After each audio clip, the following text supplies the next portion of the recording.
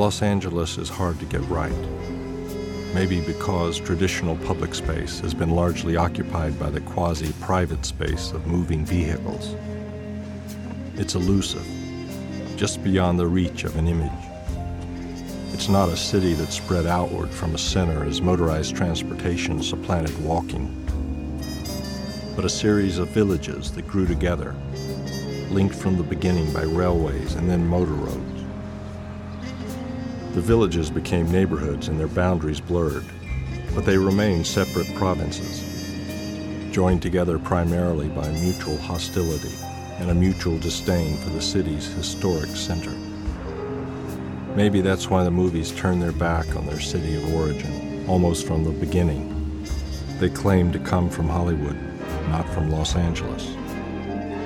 Although the first Southern California studios weren't even in Hollywood, but in another suburb with an even more idyllic name, Edendale, just north of Echo Park Lake, where Jake Gittes would spy on Hollis Mulray in Chinatown.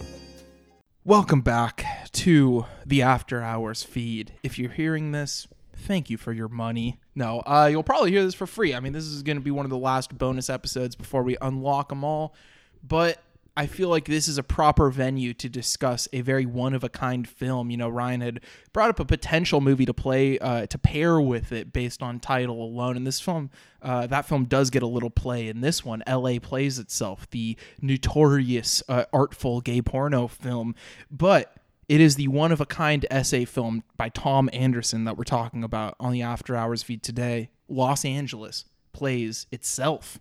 Ryan, why were you inclined to bring this one onto the pod? Sure. Well, I was actually deciding between this and another evocation of a city and its history in A Brighter Summer Day, because we all saw it together at the Earl, which was a great screening and one of my very favorite films. But I decided might as well do Los Angeles Plays Itself. I mean, like it's a film that I've seen twice, and both of them were at sort of very sappy moments. It was I think the second to last, or maybe the last film I saw before I left Seattle, moved away from Seattle. And it was the last film I saw before I moved temporarily, as it turns out, away from Los Angeles last year. And so I don't know, there's a certain sentimental nature I have with it, but it's also, I think, it honestly might be my favorite documentary, or it's certainly, top 5. It's Sans-Soleil's. It's still a documentary as an essay film, and in a similar fashion in a certain way to Los Angeles Plays Itself.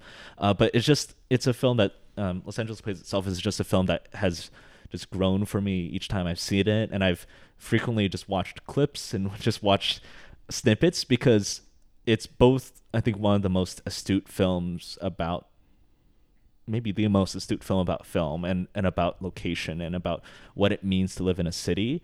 And it's also incredibly hilarious. It's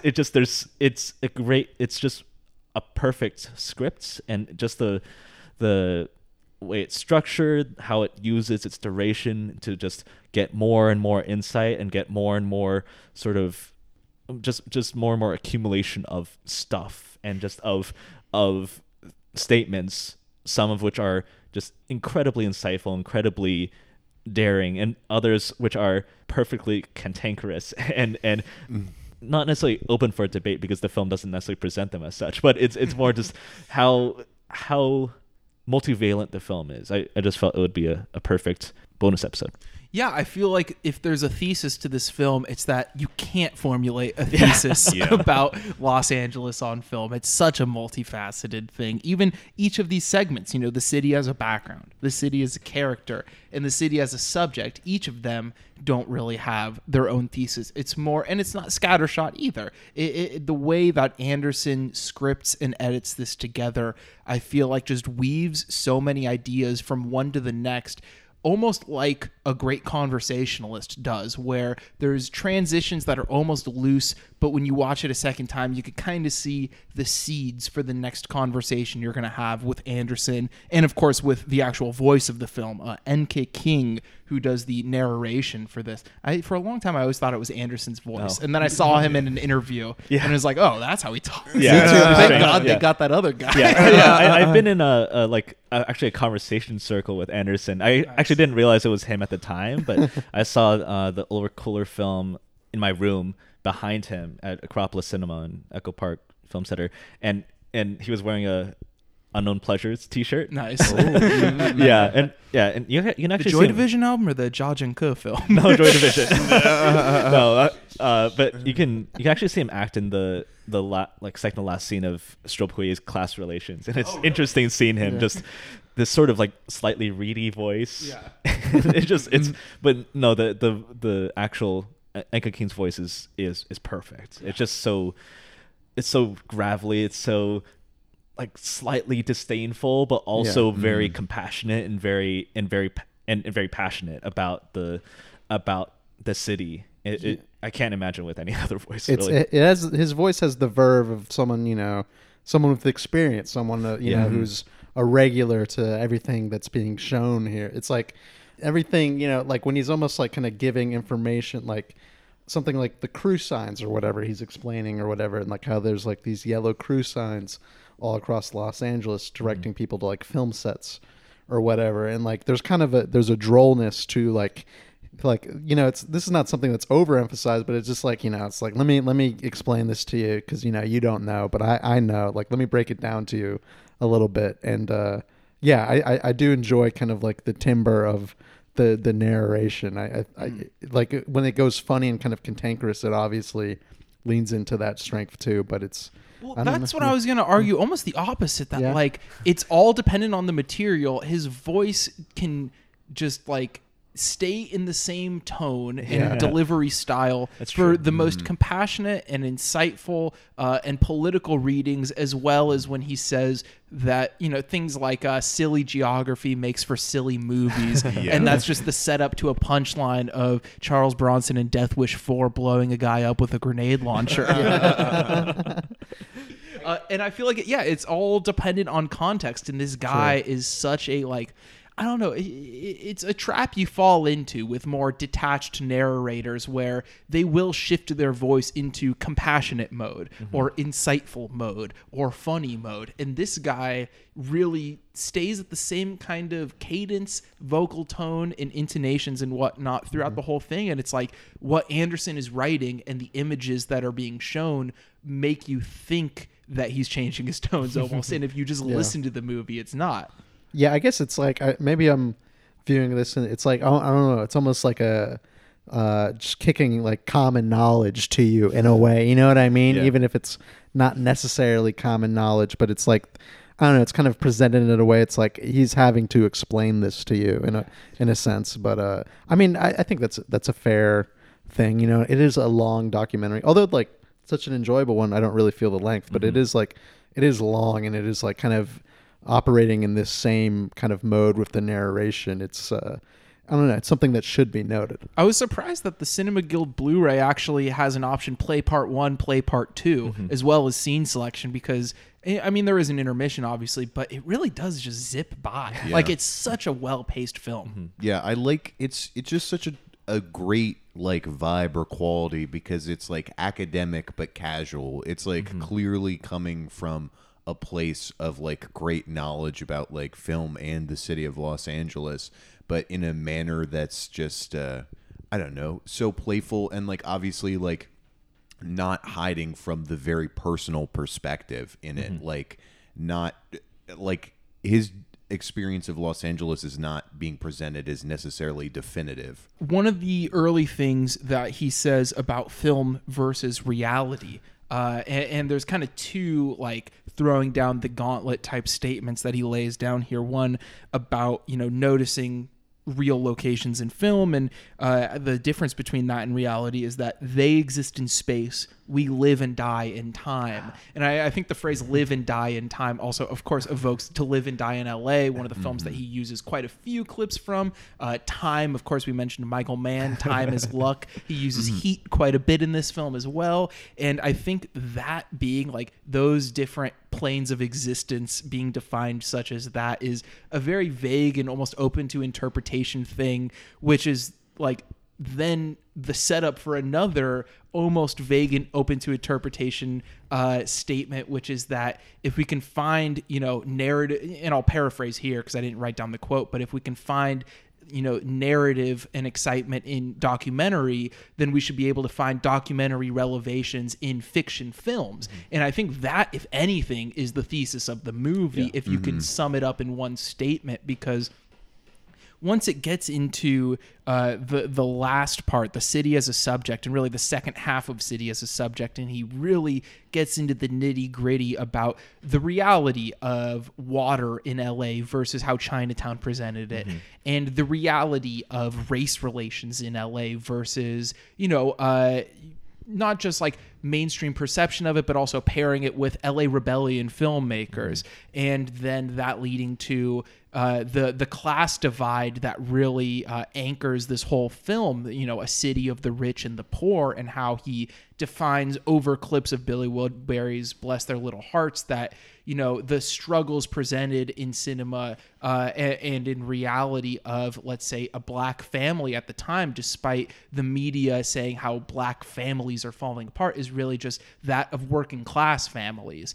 And ending on that clip of the character in Billy Woodbury's film driving by what used to be a factory and making the analogy to how you can take a tour of a movie factory, of a studio stage, is just like, what a poetic and really like indicative kind of way to end this in terms of his pretty bitter viewing of what film has done in terms of representation versus reality and how we kind of perceive our own city. It is a very like definitive perspective of like movies. They show people in the hills, they show, people by the coast or whatever, and like kind of the failure to show kind of the reality of like actual working people, living in like middle of Los Angeles, eastern Los Angeles, some of the, less quote unquote less glamorous places, is like a huge failure of like the film industry, but just like kind of like, I don't know, almost like every industry as a whole or whatever. Like in terms of like the details, it is like that's where a lot of the fun is had for me or whatever. It is, since it is an essay film, it is like spurring off a lot of like personal opinion and stuff like that. And like when he goes into like which architects have been treated more fairly in certain movies or whatever, or like what it says about like, I don't know, we always have villains in like kind of like these posh kind of like modern architecture style homes, and like what that does. It's very focused on like the messages that film gives us and like how it kind of contrasts with like the actual reality. And you're right, it does come to some pretty harsh conclusions, but like saying that just kind of like, as a whole or whatever, it's like, I don't know, like, or just that statement kind of like alone, that statement needs support. You know what I mean? Like that statement alone is not very satisfactory to me. Like that's almost sounds like, something, I don't know, anyone who just picked up a book maybe, a couple of years ago could formulate to. But like what's great is all the support and like kind of the different reasons Andersen kind of weaves in to give this, to support his opinion. And like, I mean, in terms of like, he gets at like the failure of like representation in the class divide, but also just like really compelling ways like the movie industry has like shaped and like destroyed like working class like environments. Like what's the district that he talks about like being shown? Bunker Hill? Yeah. Oh, yeah. And it changed entirely. Like that just, I don't know, that's so powerful. And I feel like that comes like a great deal before like his bigger thing. His bigger point. Yeah, on Thursday I actually watched The Exiles, which is one of the films shown prominently, and it's actually the one that they use as the intermission. He just uses a brief snatch, a clip as the intermission, and among other things, I think this is one of the great political films, and like in large part because it's using this medium as a tool of criticism and as a tool of being able to evoke and show like with this mound of evidence that he's gotten. So like the Bunker Hill sequence especially, it shows this evolution of a space and evolution of a place that's being torn down in front of the camera's lens, and it has that really even more so. It's like how it is able to, it uses these disparate sources, some well known like Kiss Me Deadly, others like less known like The Exiles, which I think has gotten more of a reappraisal, but was hard to see for quite a while. Another thing I love, I don't know if The Exiles reflects that specifically, but is that it also serves as a sort of time capsule of like home video and how clips, how certain things can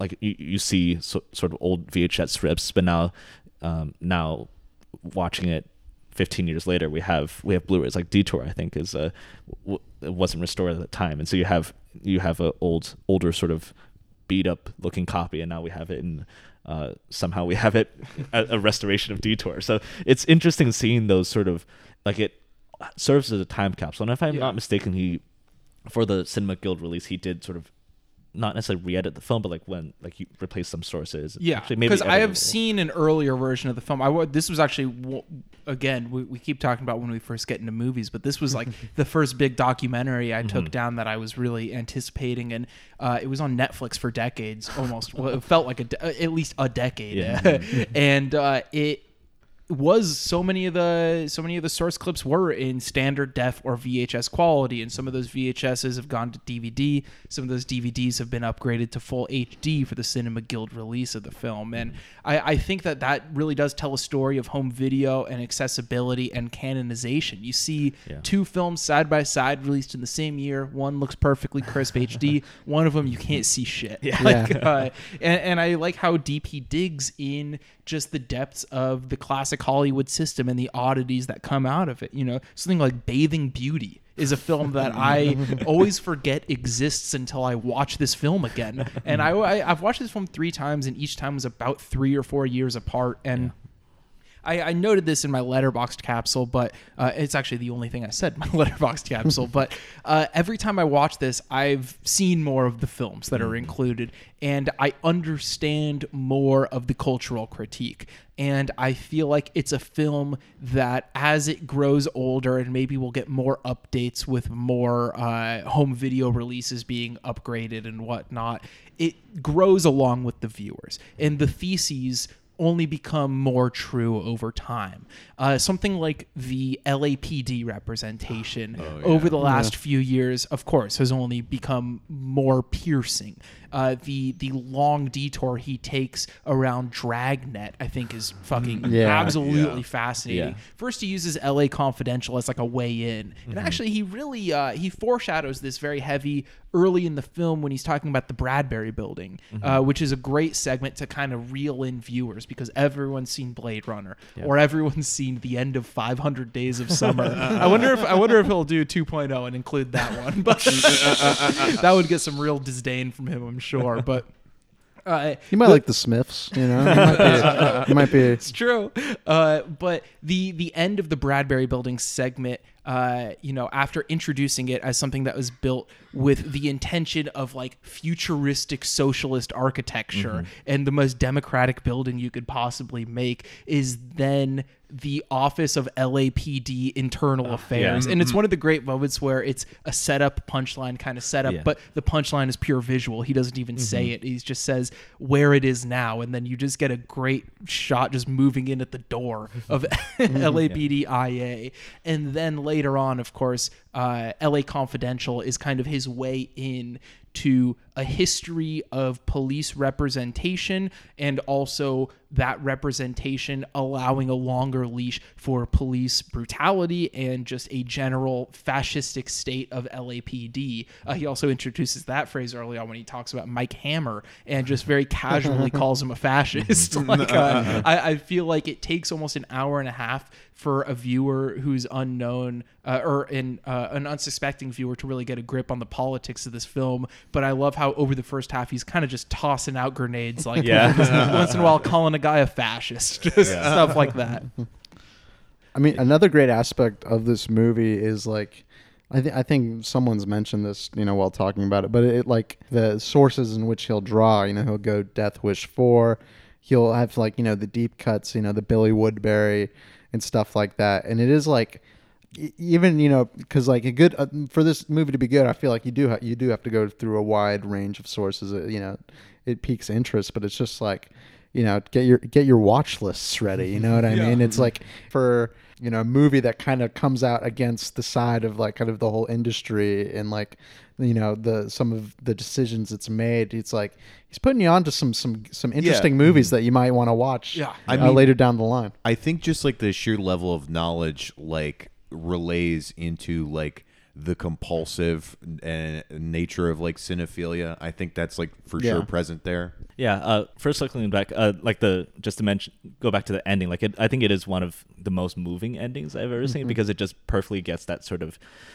sadness or that melancholy and that like sense of an active resistance or struggle against like the homogenization or like a sort of theme parkization of Los Angeles, and also when in terms of that like we live and die in time, I love that like the very next line is, so why should I be generous? And it's just this like and then like that's at the beginning of this long excavation of films. So like it's just this really interesting thing. And back to that shot of the Los Angeles like IA department sign, I think the secret MVP of the film is in a film like that's comprised of so many varying levels of clips, presumably like digital clips, like they're like the sort of like the actual images that are taken, and they're shot by Deborah Stratman, who's a great experimental filmmaker in her own right. Her film The Illinois Parables is really, really good. I really need to rewatch it from 2016.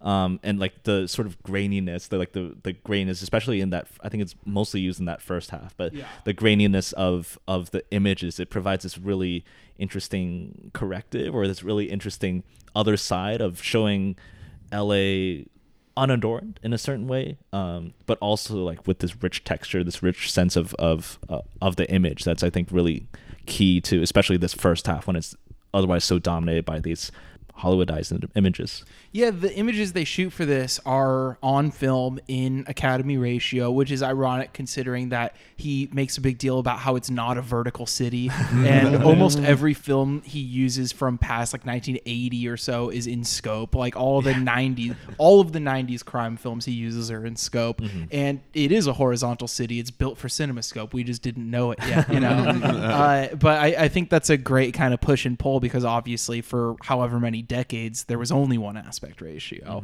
and so that is like so much of the footage we see, like Max Sennett making use of the Echo Park Lake getting drained, which is such a great thing. And then later you see this monument to Max Sennett that's just like in some random dude's front yard, like a fence was built around it. And I feel like that image that they shoot of Max Sennett's memorial, like little, it's not his gravesite or whatever, but it's like a little memorial for him that's just in some guy's front yard, really speaks to the relationship between housing for the public, not public housing as he demonstrates is non-existent in LA, but housing that's open to the public and the film industry, and how one kind of just gets right in the fucking way of the other, as demonstrated also in Bunker Hill not being a real neighborhood anymore. Edendale rather, not being a real neighborhood anymore, all just making way for quote unquote progress, of course. And just to kind of go off on a bunch of my favorite parts, I guess, the destruction of LA, when he talks about the apocalyptic, nightmares of LA, that's like the Adam Curtis 9/11 montage. Like that is on that same level for me. It is so good. My favorite stupid fucking joke in this movie that always kills me is, it should be called the Hollywood Walk of Shame. But also the juxtaposition of putting like fucking Ronald Reagan and Edward Dmytryk together, really, that hurt me. We gotta talk, Tom. That really hurt. Dmytryk was a persecuted man.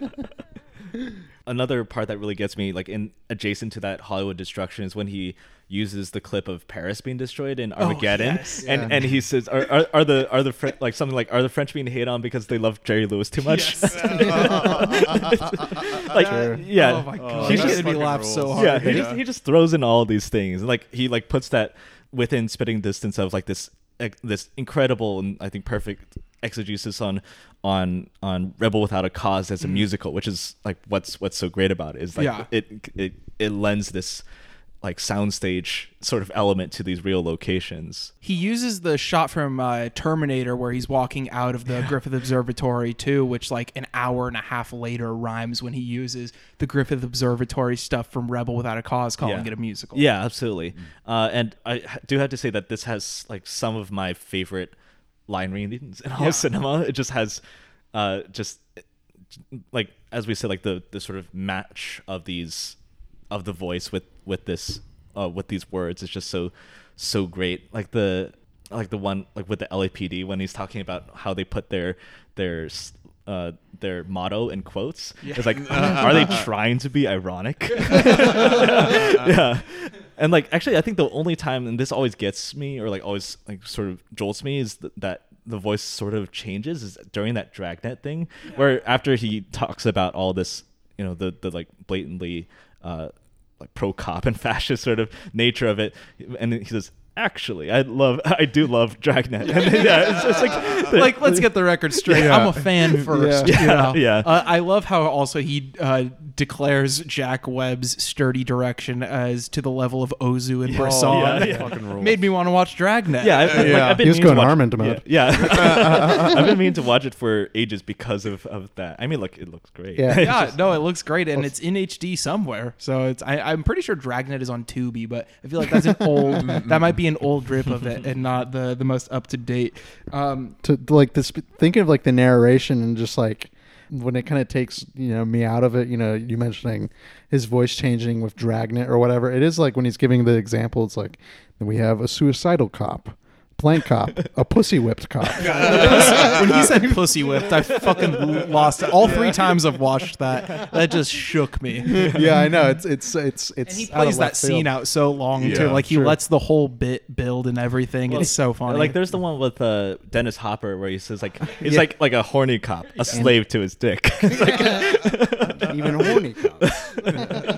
Also, everything that he shows that's only available in VHS looks so good. Like that Yeah. Dennis Hopper one looks awesome. Yeah, yeah. When he's talking about modernist architecture, he brings in a clip from a very erotic looking film called A Passion to Kill, where he like really talks about how well the architecture is infused and everything. And then I pull it up on Letterboxd. It has like a 1.3 or something like that. Like everyone hates this thing, but of course this is Thom Andersen's view of the world in cinema. And I really want to watch that one now. Well, he says like the director allows the architecture to upstage the action. Yes. Yeah. And he says that just during a sex scene. Like that's all Yeah. he'll show Yeah. us from that is the sex scene. I think that's the one That's the money immediately. scenes. Like it's the Ennis house, and like it's immediately after the Blade Runner. Yeah. Like the use of like it for Deckard's apartment in Blade Runner. And he's like, actually, my favorite one is this. My favorite use is this. Another thing that I like is kind of like his distinguish of like kind of like a low Taurus versus a high Taurus. Oh, it's so good. Oh, and yeah. him kind of showing out Hitchcock and I guess I don't know, he doesn't say this, but Eastwood also has this tendency Yeah. loving the Central Coast of California or whatever, and how like filmmakers like someone who he seems to give consistent props to is Antonioni for Zabriskie Point, a movie I haven't seen yet, unfortunately, but I don't know, like just these kind of rules he's establishing, and kind of that's like, and like kind of like the random opinions along the way, that keeps things interesting. But it's like sometimes with like these, I don't know, a film that's more academic, it's refreshing to see someone who's purely going his own way, you know what I mean, knows the canons or whatever, but is like this is a man who's made his own mental path through years and years of movie watching or whatever. And I think that's one of the like the big joys of cinephilia, is kind of creating like your own way of thinking about movies, idiosyncratic ways that are like really only beholden to you. You Yeah. know what I mean? And kind of like, and what makes a great, academic critic, etc. People writing or talking about film is like getting other people to care or like kind of see from that perspective or whatever. And I think he does a great job with that through, just various clips he uses and the narration. It's really all, combined in a nice package to where you're on that light wavelength. Going back to the modernist architecture stuff, I really like just the very basic compare and contrast setup of that. Like it's just each architect gets their due, how they're portrayed positively and negatively, kind of. And I love the scene of the Lautner house getting torn down from Lethal Weapon 2, because I also really want to know if he knows that became a mission in Grand Theft Auto 4. I don't know if anyone here has played Grand Theft Auto 4, but there is a great mission where you do that and the house looks exactly like that, and you have to do it with a pickup truck. But yeah, Malcolm, what you were saying about him establishing his own rules is just like, these are not the rules that every viewer of the film is going to have. And I feel like maybe some viewers are really attached to their own rules and might, think that it's absurd that he finds a literalist film to equal a good film. Yeah. But I just think that's part of the pleasure. I love cheating locations. I love all that kind of shit. But I think seeing the world in cinema through his very literalist and culturally critical and political eyes is just... It's a sight to behold. It's someone who knows their own point of view and knows that they can make a 3-hour movie about their own point of view on this thing that we all feel so deeply passionate about. And above all, that's really why I love this film, is like, it's as personal of a film as you can possibly make, even if it's about the world of film around you and not your own narrative. It's just such an achievement in that regard.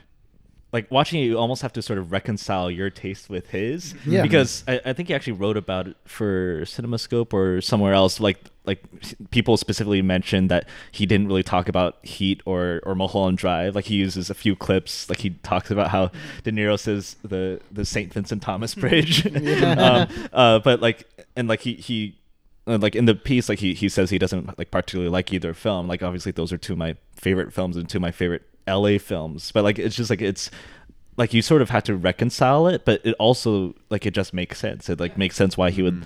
I still need to see the original Gone in 60 Seconds, which looks amazing. Awesome. Yeah, I wouldn't say it's a great film, but it's a great chase film. Yeah, it's like the chase sequences are awesome. Yeah, it's South Bay film. It's a huge South Bay like topography film, and it's also filled with so many funny characters that he doesn't talk about, because that's the thing that kind of and what I love about the film is that it can be contradicted because he has such a focused view. So when he compares it to what Dziga Vertov was going for an anti-humanist film, it's like you can't quite say that because there is so much character in that film. There's a biker gang that rolls up that is unlike any biker gang I've ever seen in a movie, and they're filled with so much character. But I guess it is a pessimistic view of those guys because they're just there to fuck with our main character, our main driver character. And yeah, I don't know. Enough can't be said on this as such just a monument to cinephilia, politics, living in a city, etc. Yeah, I mean, I think this is a masterpiece, and I think like a lot of what Malcolm was saying earlier in terms of him talking about perspective and the way foreign directors see Los Angeles as opposed to ones from the States. I don't know. The joy of movies for me, to some respect, is opening up myself to new perspectives and new ways of thinking. And this movie like tackles that head on and is like not as overt about how personal the movie is, but it just bleeds through at every step of the way. Ryan, any final thoughts on this one? Yeah, I agree. It's a masterpiece. Like, I love that it's able to somehow shoehorn in a clip of Andrew Dice Clay giving his number. Like it's my God. 555, and the woman says, "Hey, that's not a real number. What do you think this is? Real life?" I mean, it's just like, he's not afraid to go for that sort of obvious, or I mean, it's both obvious in that it's expressing a very particular sentiment about Hollywood and about this sort of dream factory, but it's also not obvious because it's not a very well-known film, The Adventures of Ford Fairlane. Yeah. It has, obviously that's also the one where Dice gives his Eastwood. His Eastwood Yeah. joke. There's a lot of strange things that happen in that movie. Yeah. There's like a sorry to interrupt, but there's like a scene where like Dice Clay sees like some pussy like rock act like in the studio trying to workshop his vocals. And like he's like his one of the big tenets of his characters, he fucking loves rock and roll, and like knows that he could be a big star even though the industry won't have it. And like you get this musical sequence of like just Dice Clay just killing a rock and roll number, and it's like one of the most masturbatory things you could ever think of. But it's like, you know, this is Dice Clay's movie, you know what I mean? I don't want him to not follow his whims. So yeah. Now, is that a Rennie Harlan film? That is a Rennie Harlan wow. film. Oh, I didn't know that. That makes sense. That The mogul himself. if there's one director that you can say is a rock star and makes rock star movies, it's Rennie Harlan. But yeah, it's going back to Los Angeles Phase itself. It's. I mean, we didn't even talk about how it's like his infamous insistence on Los Angeles and how my favorite line reading the whole film when he's talking about like how he sort of understands how it might be a way to inoculate yourself against Hollywood, but it still makes me cringe. That's maybe the greatest line reading in cinema. It's perfect. I mean, yeah, it's just filled with so much. It somehow makes a reading of Double Indemnity seem fresh and novel and such a great encapsulation of what, like, even though it's not necessarily a film I love, it's like it's an interesting, like, it gives another lens. It gives another lens to so many films, and then it's able to bring it all back together for this LA Rebellion conclusion, and to just express all of the feeling that's just right there. It's just he's not necessarily willing to let himself express it in a way that you might normally expect, but it just the pairing of image, the pairing of voice, and what the voice is being said, it's sublime. Yeah. I just want to real quick shout out a big RIP in the credits, because this film couldn't be made without Eddie Brandt's Saturday Matinee, which is just down the street. Well, the former location was just down the street. Rest in peace to Eddie Brandt's Saturday Matinee. When I was first getting into movies, I actually went there quite a bit. I don't know why I was so obsessed with just like driving all around all the time. And so like instead of just torrenting movies, I would just go to Eddie Brandt's Saturday Matinee and get sometimes just like VCD rips, like awful fucking quality movies once in a while. Like I saw Todd Solondz' Happiness from there, and it was like literally a CD with a VHS rip on it. And I'm like, I could have gotten an HD version of this. I think the community of that, and just like the world of cinema that was in a tiny little shack in North Hollywood, just feels like a good symbol for the world of cinema that's in the tiny little, comparatively gigantic brain of Thom Andersen. It is such a great kind of, it's a testament to cinephilia itself, and I can't give a movie a higher compliment than that when it's like a meta text like this. It's as good as it gets for this kind of thing. Malcolm, anything signing off? Yeah, Tom, let's get another one of these. Like, let's to be honest, like it's you know, it's a very fun format, you know what I mean? Like, just kind of, I like this kind of, you know, somewhat, you know, video essay style kind of format, and I'm sure, I know he has other movies, you know, doing, you know, kind of tackling other subjects, maybe using this style, but it's like, you know, you mentioned the GTA thing, you know, where we need the updated package, you know what I mean? Den of Thieves. I can't really think of any other movies. Oh, dude, I wonder what he would think of Den of Thieves, because there's South Bay indicators, but there's also a lot of clearly they shot this in Atlanta type stuff. Yeah. And I remember some people were like hyping it as a South Bay movie when it came out, and then I saw it, I was like, this is mainly Atlanta. Like, this doesn't look like Los Angeles at all.